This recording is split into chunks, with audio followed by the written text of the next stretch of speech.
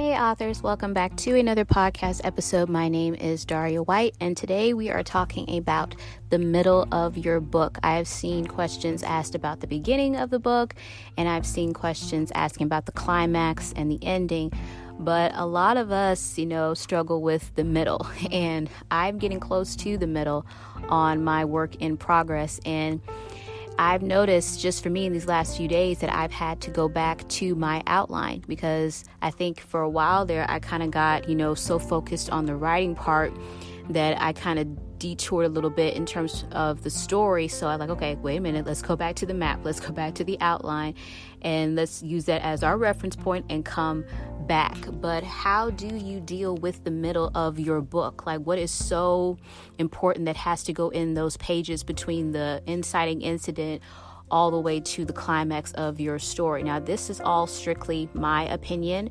Yes, I have referenced writer's guides before, and of course you can look this up just to ask, how do you write a strong middle? Because you don't want it to drag, you don't want it to go too fast, and at the same time you still want to find that balance, because at the end of the day, the middle, in my opinion, is built on a lot of reactions and actions. So a lot of action is going on, a lot of conflict and tension is being added in the meat, in the sense of your story. So how are your characters reacting to it? What is going on that throws them off balance? What is pulling them towards that either positive arc change or the negative arc change? Is your character going to change for the better by the end of the story? Or are they changing for the worse at the end of your story? So as you're writing your scenes, how are they relevant to that process? So that's what I have to ask myself. If I want something to pull my leading man and leading lady closer together, then not only am I going to add conflict and tension, but I'm also going to add, the elements to bring them closer together, but at the same time, allowing real life obstacles to pull them apart. And then you have to ask, okay, are they going to fight for each other? Are they going to, just walk away and, let's say, hey, it's too difficult. We can't make this work. How are we going to be together after this? It doesn't matter. So I think the key is conflict and tension. And secondly, what action is going on? Is there a pivotal scene happening in that middle? You're kind of like your first plot point, like outside of your inciting incident, what's a big plot point? Like, what's going to happen that throws them off? How do they react to that? Then, okay, they're kind of over that one. And then let's say you have a second plot point. Okay, how are they reacting to this? So whatever you're throwing in there for conflict, whatever you're throwing in there to add tension and suspense, whatever you're doing to throw them off, basically. That's the basic way I can put it, is what are you doing to throw your characters off? And once you figure that out, depending on your story, you'll be able to decide, okay, how are they going to overcome this? Okay, now they've gotten through that. Something else comes up. Okay, how are they going to overcome this? Okay, now this has come up. Okay, so it's just you creating scenarios. Now, what works for me and what I like to do, now that I've gotten past head hopping, but I like to bounce back and forth between my points of view, particularly with my leading characters, which is usually for me the male character and my female leading lady. And in a particular scene, I'll start off with either what he's thinking and I'll see the world through his eyes. And then in the next scene, I'll shift over to her. And how is she reacting to him? And how is she processing his behavior? And how is she reacting to, what he said in the last scene? And then maybe I'll add a third scene to where I go back to him. Okay, now that she's had her moment, how is he reacting to her? How is he responding? What is his thought process? So there may be 3 to 4 scenes at a time in one chapter just for me. And that's because, mostly in the romance, it may range in terms of just a chapter length for me between 1,800 words to maybe 3,000 words. It may be longer, it may be shorter. It all depends on the scenes. How is he reacting? And then I turn over to see how she's reacting. And then it may go back to him in a new scene or a new chapter. So I'm going back and forth because I want the readers to see the growth of both characters.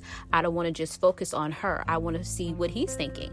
And I don't want to just keep all the focus on him, I want to know what she's thinking and how are they allowing life to either pull them closer together or how are they allowing it to pull them apart, and will it be a happy ending or not? Usually for me, it's going to be a happy ending because of the category that I'm in. It's either a happily ever after or a happy for now. I think that's the word. I think it's the HFN, happy for now type of a thing. So, but adding that real life obstacle, adding that realistic tension and something that's just going to throw them off, and how are they dealing with it as adults? And sometimes they make stupid decisions. You may have a chapter where like, okay, you know, this is just stupid. But as humans, we make stupid decisions, you know, like we walk away from something, we jump to conclusions, and, you know, we get, you know, so angry about something and it turns out it was nothing. But because of our past, we allowed it to take over and we got so hyped and caught up in the moment that we have to go back and apologize. So that's what we do. we make decisions out of, you know, rash, you know, whatever is going on. And so that's what we do. So depicting that in a story, you know, it may get on the reader's nerves a little bit, like, oh my gosh, like, quit tripping, because seriously, but you're depicting that, and you want your readers that engrossed. I mean, honestly, there have been books where I have talked out loud, like, oh, come on, but that's how involved you want your readers. Seriously, if I can make you love my character, then I've done my job. Or if I have a character that you don't like, if I made you hate this person, then I've done my job. So adding all of that contributes to that big climatic scene. And that big climatic scene is basically the turning point. And based off of your character's reaction to that turning point will end your book, whether it was for the good or whether it was for the bad. So that's just my process. Like I said, I really didn't research this out. I have, again, read writer's guides and I have read articles, but I wanted you guys to hear my opinion, how I write, because there have been those days where I've gotten lost. Like, okay, what do I write for this middle part? I have my opening is good, and I know it's going to happen at the end, but this middle thing, you know, and a lot of us struggle with the middle. And again, you don't want it to drag. You do not want it to drag because your readers, in a sense, want to get to the point. They want the point, like, okay, what's the point of the story? Stick to the point. And if your scenes are not moving the plot forward, cut it out. If there's no reason behind this scene, if it's not adding to the change in your character in terms of their arc, leave it out. Don't add something like, okay, well, I got to put something in here. No, every scene has to make sense. Every scene has to move it forward. Every scene has to count for something. That's what I'm learning. I can't just write something just because I thought it sounded good. I mean, believe it or not, it may sound good. I may think, wow, that's just, you know, that's the most beautiful paragraph of prose I ever wrote. But if it has no reason and if there's no substance to the story, I have to take it out. So again, all this is my opinion. I hope it made sense because all of us have our different strategies. All of us have our different writing process. So that's just what I am dealing with as I get closer to the middle of my book. Now, what is necessarily the middle? Well, anything after your inciting incident and anything before the climax. That's how I pinpoint it. Whatever is after your inciting incident and anything before the climax is the middle of your story. And how you build to that climax is crucial. And you have to build it in such a way that your readers stay engaged to where they want to finish the book. So again, it has to make sense and it has to count for the story. So I'm going to get back to writing the middle. And forgive me if I stumble over a few words here, but you know, that's just how much is in my brain in terms of, okay, we got to figure this out. We got to calculate this, go back to the outline. So I hope you guys got something out of this. Again, if you're having trouble with the middle, go back to the outline. If for those of us that do outline, if you're a pantser, my best advice to you is to take a breather and then come back to it.